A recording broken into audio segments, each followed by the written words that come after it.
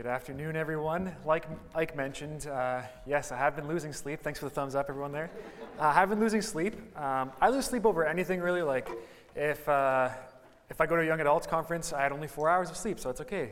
It's not a big deal. If my car breaks down during the week, I lose sleep. Like, if I find out that I could be getting sick, I lose sleep. If I find out I'm preaching, I lose sleep, and that all happened in 1 week. So I lose a little bit of sleep, but thank you, Ike, you and Helen, for your long push pay. I was able to catch up a little bit on my sleep during that talk. So there you go. And good morning. My name is Jonathan Neufeld, and I'm an associate pastor here at Deer Run Church. And though I lose out on sleep, I get to work with youth and young adults, and they keep me young and refreshed, even though I'm not even old to begin with, but they keep me young. And since I get to work with people that are younger than me, I get to play a lot of games, and I love games. Jason, are we good? Okay, we're good. In the first service, I wasn't able to do this. I wanted to have a little game to kind of start things off.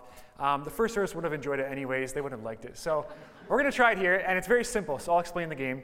I'm going to have 6 photos on the screen, one at a time. So the first one will show a picture of something zoomed in like crazy, probably a little bit pixely. And then after, we'll show a picture of the picture like zoomed out and normal. So start us off, Jason, and you have to guess what it is. So that looks terrible. Actually, try to guess what that is. If you know me very well, you'll know what it is, but it's probably too pixely to even see what it is. So, Jason, real picture? It is a double chocolate donut. I love double chocolate donuts. All right, next photo, Jason. Wow, that's terrible quality. Perfect. Bucket of chicken? Close, very close. All right, Jason, what is the photo? Coca-Cola. I love Coca-Cola.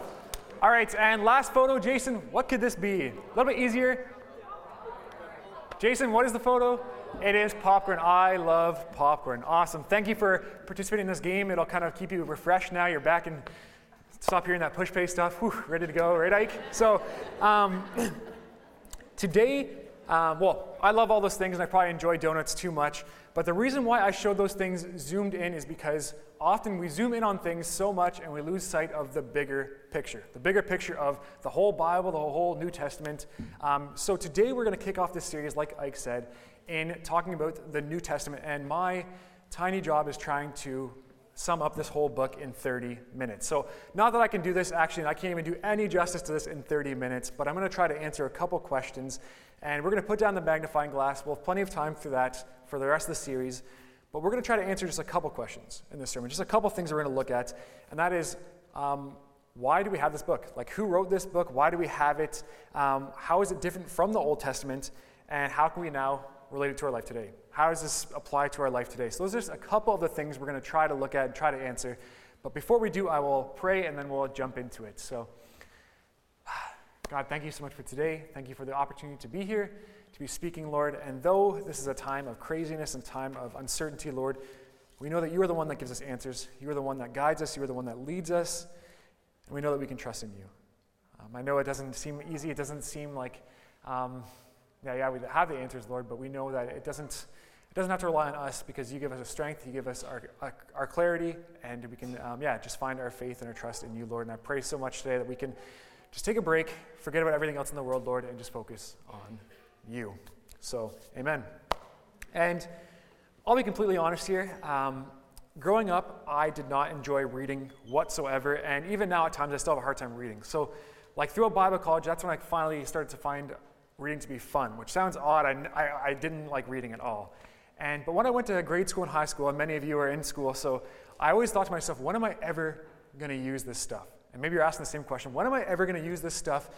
And to be completely honest, a lot of the stuff that I learned in grade school and high school, I don't really use today. Like, I tie my shoes often, so that's a good thing that I learned in like JK and stuff. I use math often, but some of the stuff I don't use, and it's sad to say, but some stuff you don't. But when I study the Bible, when I look at this book and I apply it to my life, there's always something that I can take away. There's always something that is genuine and that relates to my life. And today we're going to be looking at this. And I wanted to start with 2 reasons, just 2 simple reasons why we should study this book, why this book is so important, and why we should study this book. And to start off with the first one is God is present all throughout the New Testament, and God's words throughout the whole, and as God's words throughout the whole book. So Old Testament, New Testament, it's God's words. And by his own personal spiritual presence, God used various writers of long ago to observe events, record impressions, and convey truths. So this means that the New Testament is worth studying because it is God's word. That is point number one. This is God's word. In the bewildering world of change, political complexity, and economical flux, and moral confusion, the Bible is something we can hold on to. In the midst of all this chaos, the Bible is something we can hold on to as truth. And the second reason I want to bring us to why we should study this book, it kind of follows suit from the first one. And while Scripture is divine origin, it's also personal. It is personal to me, it's personal to you, it's personal to everyone. This book is personal to everyone's life if they read it and apply it. And the direction that our whole life can take depends on whether we ignore or embrace it. And the New Testament is important personally because it is a means God uses to heal searching souls. And we all are at a point of search. A lot of us search at different times in our life. We're all at different questions. How do we go about different things? So we're searching for answers. We experience things that are unbearable, or our future might be uncertain, or even like our present right now is like unappealing. Like what is going to happen? And we have all these questions. And just to name a few, like who am I? Why am I alive? Does anyone love me? What's the meaning of life? Another one is, why is there so much evil and suffering? Or what's going to happen to this planet? Or why do I do things that I know are wrong? All these are searching questions, and these questions the New Testament invites. It doesn't scare away from this, it invites these questions. And the New Testament is worth studying because it is what we may call a means of grace. To read it with the hunger of truth, it opens yourself to rich depths of challenge, of grace, of purity, of joy, and of mercy. It is a start down a path of profound, desirable, personal transformation. And it is to become part of the people of God with all the privileges and responsibility it entails. So when we read this book, it's not just we can read it and just put it down and that's it. Like there's responsibility. There's responsibility to this book, what we read, how we apply it, how we share it. There's responsibility to this book. And it is to be prepared properly for the need of so we can lay a proper foundation and get a better understanding. And so for us, to build a better tomorrow, we need to lay a foundation of better understanding of the New Testament than we currently possess. We need to be familiar with this book. We need to be able to understand what it is saying. And with that, if we intend on studying Scripture and studying the New Testament, we need to understand some of the history behind this text, some of the history behind this. So in order to do this justice, like Ike mentioned earlier, we would need to sit down for hours and hours and understand the history behind this book. What has all happened? What events have taken place? And how everything kind of compiles together. And we don't have time for that, so I'll just do like a quick overview of this and the history behind it and how God had prepared civilization for Christianity to flourish during those times. So the book of the New Testament was originally written to local congregations of believers to inform them of the life and teachings of Christ. But these writings didn't come about suddenly. They weren't just, they all of a sudden didn't appear. They were as a result of preparation, and that being by God. And there's collectively over 5,000 manuscripts of the New Testament written in both Greek and Aramaic that have been compiled together as accurate proof of this historical event of Jesus Christ. And just to clarify, during this time, there wasn't the New Testament. They were writing this. The only thing that they had was the Old Testament to go off. That's the only thing they had. That was the only relationship they knew was from the Old Testament. So now they're hearing this from the Holy Spirit. It is guiding them to write this. And the 27 books that make up the New Testament writings are ones that earned the recognition from early Christians to have been inspired by God and given to the church for teaching, reproof, correction, and training in righteousness, and training in this. And with these 27 books, we have multiple authors. We have Matthew, Mark, Luke, John, Peter, James, Jude, who all contributed to writing the New Testament in a time frame of between 45 AD and 95 AD. And each one of these writings are unique in their own way and are written with a specific context in mind. And they form the New Testament canon. And the canon is a book in itself. It is a whole, to understand that, it's a whole process. But canon refers to a collection of sacred books accepted as genuine. So the canonization, or in other words, the process of picking books to go into the Bible is a process of recognizing which scripture is authentic and God-breathed. And to the exclusion of all others, only the canonized books can be used with the full faith and confidence of its authority, of its authoritative word of God. And while other books and writings and epistles may elaborate on certain points of Scripture, they don't have the authority of Scripture, and nor are they equal to Scripture. And early in his ministry, Jesus chose 12 men, the disciples, who would carry out his legacy after he ascended to heaven. And after his death and resurrection, the Holy Spirit would come to them, sent by the Father, to give them insight. And Jesus speaks of this in the Gospel of John. In John 14:25-27 says, "All of this I have spoken while still with you. But the Advocate, the Holy Spirit, whom the Father will send in my name, will teach you all things and remind you of everything I have said to you. Peace I leave you as the world gives. Do not let your hearts be troubled, and do not be afraid." So Jesus foretold of this Holy Spirit's provision into the disciples. And shortly after his death and resurrection, the Spirit ascended upon them, and they were empowered to arrive at authentic and unique authority of the accounts of the good news of Jesus Christ. So when you read through the Gospels and read through this book, you understand that there are real people behind these books. You can sense that it is different writing styles, different way that they elaborate on things.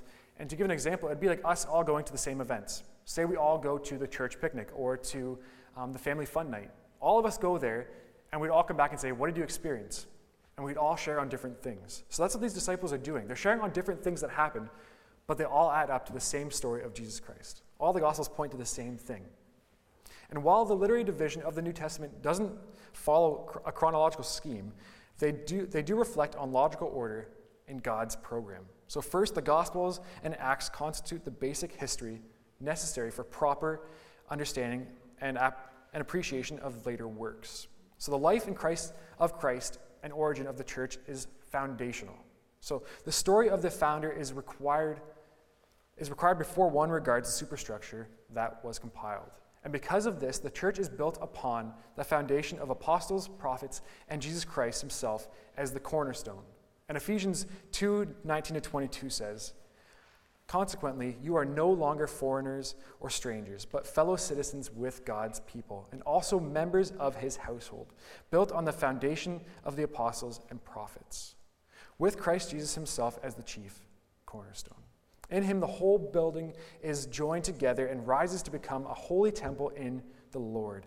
And in him you are being built together to become a dwelling in which God lives by the Spirit." And during the time of Jesus' birth and in his ministry, Rome was in power, and though it was like a wicked time, it was an oppressive time, it was during this time that the provision of God, that it was through the provision of God that the Romans prepared the world for the upcoming Christianity to take numbers and to actually move. It was through the Romans that they were able to pave the way for them. So the Roman authority placed a large emphasis on law and order, which was backed up by superior military. And this might have been impossible, or it was impossible to have peace during this time. It was literally impossible during the reign of Caesar Augustus. And it was during this time that you see in Luke 2 that Joseph and Mary have to go through this whole census process. To have this all this stuff filled out for the Romans. And secondly, the Roman revolutionized travel in this time. And the system of roads contributed greatly to the measures of ease for travel between the empires. And these roads were paved, they were drained, and they were well patrolled. Like they were great roads during this time. So it allowed for great travel for the Romans, but it also allowed for Christians to spread the gospel more efficiently. And these would have been the roads that Paul would have used to plant churches. He would have been back and forth preaching the gospel. And thirdly, and the third important factor was the degeneration of mortality and religion, and the deep longing for redemption among the people.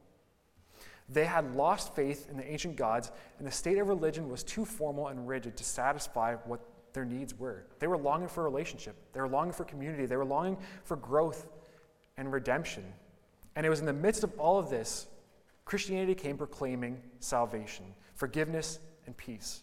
Centered in a historical event of the life and death and resurrection of Jesus Christ, Christianity supplied the answer to men's spiritual needs and moral void. And I think in a time like this, we often get distracted. We often get so unmotivated and just uncertain about things, but it's in these times of craziness, uncertainties, and oppression that Christianity thrives. Maybe other religions are growing and other nations are growing, or maybe we just don't know what's going to happen next, what's going to happen in this world. But it's in this craziness, it's in this uncertainty that we know that God will provide. And it's through this that time and time again, Christianity prevails. Christianity prevails through all this, through all the oppressings. And God uses the success of the Roman Empire to pave the way for the gospel to spread and change the lives for all who heard. And the last thing we'll be looking at this afternoon is how the Old Testament is different from the New Testament, how it's different. And I'm not sure where everyone is in their faith, where they are with their walk with Jesus. So what we're going to be talking about is how God's relationship is different from the New Testament with his people, and how God's relationship with us is different now with the New Testament. And so in the Old Testament, God had given people laws and instructions regarding holiness for their lives and ways to worship. And we see this all throughout the book of Leviticus. And maybe some of you started the Bible in a year plan January 1st, and you're at the same point as I am. We just got through Leviticus, and it is a tough book to get through. It is rule after rule after rule, instruction after instruction, and you're sitting there overwhelmed just reading this book. But imagine if you had to live out all of this. You get to live out all these rules. And time again, as history has shown, when there's endless rules, people tend to break them. And in the Old Testament, when laws and instructions were broken, they were required to offer an offering, give an offering, or offer a sacrifice. But the thing is, when someone sins and they're given the chance to make it right by giving an offering, it's just, here's my offering, and they go on with their ways. It doesn't address the heart. It doesn't address the heart issues. And it might sound, it might address the behavioral momentarily, but not the heart. And the heart doesn't change, then neither will the actions. And to give an example of this, I'm going to need participation from the audience again here, from the congregation. So, very simple questions. How many of you drive? I'm assuming a lot of hands here. Okay, many of you drive. So, next question is, maybe you don't want to admit to this, but how many of you have kind of like a heavy foot, or maybe you tend to speed a little bit more than you should? Okay, thank you for your honesty. Esther, I'm looking at you. So now, how many of you have ever gotten a speeding ticket? Okay, so now all of you have raised your hands. How many of you still speed after a speeding ticket? Okay, that's a very easy, simple example to point out. And a speeding ticket often won't stop you from speeding. And I speed too, so I'm just as guilty. Just haven't gotten a ticket yet. So, but the consequence doesn't change the heart. It doesn't change the action of what is happening. And that's just an easy example. And likewise, in the Old Testament, we see one king after another doing evil in the eyes of the Lord, and the Israelites making mistake after mistake. But there was one king in particular that seemed to be ahead of his time. There's one king in particular that seemed to be a little bit different, and he understood that God wanted more. God wanted more than just a sacrifice. God wanted a relationship with his creation. God wanted a change of heart. And we see this from King David in Psalm 51, verses 15 to 17, when he says, "Open my lips, Lord, and my mouth will declare your praise. You do not delight in sacrifice, or I would bring it. You do not take pleasure in burnt offerings. My sacrifice, O God, is a broken spirit. A broken and contrite heart, you, God, will not despise." And I think David understood that God wanted more. And even though all he had was a broken heart, it's still that God wanted it. God focuses on the heart. And we might hear this and think, didn't God know this all along? With all these rules, didn't he know that it's hard to follow? It's impossible to follow all these things? And yes, God knew this, but we had choice. God had given us choice, and he knew that we would fall short. And that is why the Old Testament is constantly pointing to the New Testament, constantly pointing to what Jesus will do in our lives, how the New Testament will prevail, and how it will fulfill the Old Testament. And Jesus will be that ultimate sacrifice in our place. He knew this all along. And just to kind of show how God foreshadowed this, in Jeremiah chapter 31 to 34, it says, "The days are coming, declares the Lord, when I will make a new covenant with the people of Israel and with the people of Judea. It will not be like the covenant I made with their ancestors when it took them by the hand and led them out of Egypt, because they broke my covenant, though I was a husband to them, declares the Lord. This is the covenant I will make with the people of Israel after that, declares the Lord. I will put my law in their minds and write it on their hearts. I will be their God, and they will be my people. No longer will they teach their neighbors or say to one another, 'Know the Lord,' because they will all know me. For the least of them to the greatest declares the Lord. For I will forgive their wickedness and will remember their sins no more." God already knew this. And so it's no longer an outside-in lifestyle where our actions hopefully change the heart, but it's an inside-out lifestyle where we need to understand that change starts in the heart. Change starts in the heart, and it becomes the process of living out one's faith. And this is where the New Testament changes everything. The New Testament changes everything. And in Matthew chapter 4, we see the moment Jesus starts his ministry, and he begins to preach his first sermon. He begins to preach, and he says, "Repent, for the kingdom of God, or the kingdom of heaven has come near." And it's not a coincidence that Jesus says the word repent when he starts this sermon. No one has heard from God for over 400 years. Since the prophet of Malachi, there's been no word or sign of God. So in my mind, I'm thinking 400 years without any repercussions, anybody kind of holding it over you, what do you need to do or how do you need to change your life? So 400 years, and now he's saying, repent, and yes, repent of your actions. But Jesus meant something else, I think. And if you look at the word repent, if you look at the direct translation in the Greek, it's translated to metano, which means to repent of sins, like the first reason, but also it means to change one's mind and change direction. Change one mind and change direction. And Jesus is telling his listeners, he would have been telling his disciples, the Pharisees, all who were listening, to change their mind and how they live out their faith, because obviously that was not how God intended. It's not a matter of following rules. Jesus is saying it's a matter of changing your heart. It's a matter of accepting him.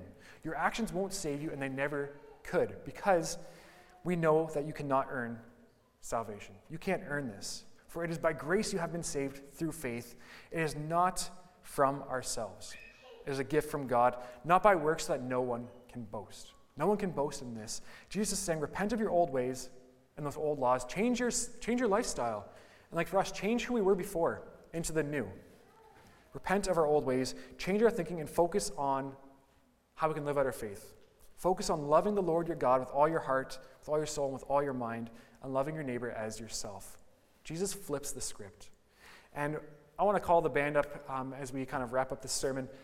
I hope I did a little bit of justice with trying to summarize a little bit of this huge book. And just hear me out. I'm not saying that the New Testament exists to abolish this and get rid of the Old Testament, but it came to fulfill it.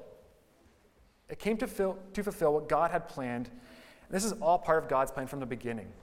Jesus speaks of this in Matthew 5 during his Sermon on the Mount, saying in verses 17 to 18, "Do not think that I have come to abolish the law of the prophets. I have not come to abolish them, but to fulfill them. I have come to fulfill them." And what Jesus did in his ministry and what the New Testament does for us is it gives us an example of how not only to understand the heart behind God's covenant and desire for a relationship with creation, but it gives us an example of how to live out our faith now. And as believers. And it gives us an understanding of how to have a personal relationship with Christ.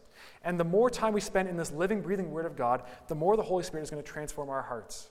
And I like to close sermons with application and kind of how do you apply this now to your life. But I want to do something a little bit different, and not an application, but more of just a reflection.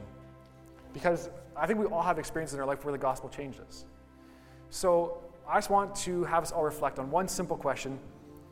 And the question is this: who were you before you met Christ? Think about that. Think about your life, think about your past, think about yourself now. And we'll have a moment of just kind of silence. We'll hear the piano playing here. Who were you before you met Christ? Think about it.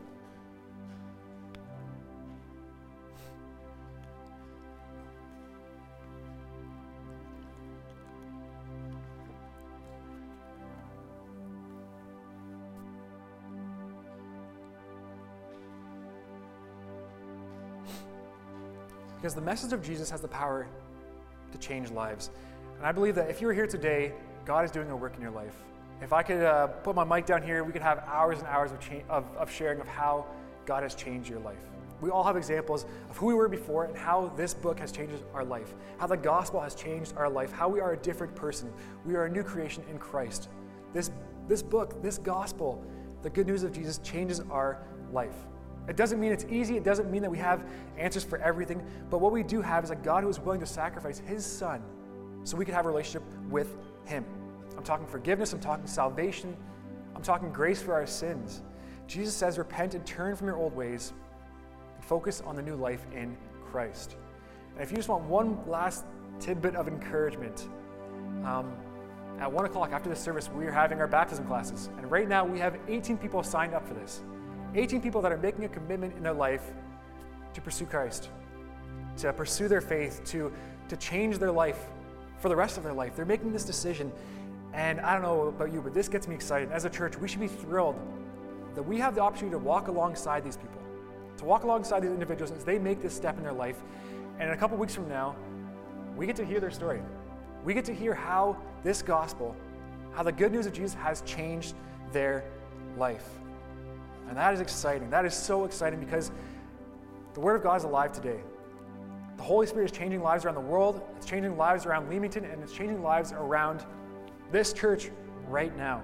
The gospel is alive and it is moving, and it is so exciting to be a part of this, to walk alongside individuals as they give their life to Christ. So I know we can't give each other high fives and shake hands, but we can raise our hands today and praise God because He is good. So we're going to pray and then we'll wrap up. And thank you for our service today. So Lord, thank you so much for this opportunity to be here, Lord. We know it is a time of uncertainty, a time of almost fear, Lord, and how all this stuff kind of comes around us, Lord. But in this moment, I pray that we take a deep breath. We look at the bigger picture of this because you're the answer.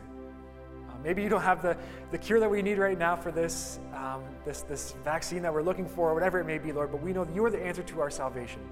You are the answer to something that is way more than just our life, Lord. You are our healer, our redeemer, our salvation, Lord, and we are so thankful that we have this relationship with you, Lord.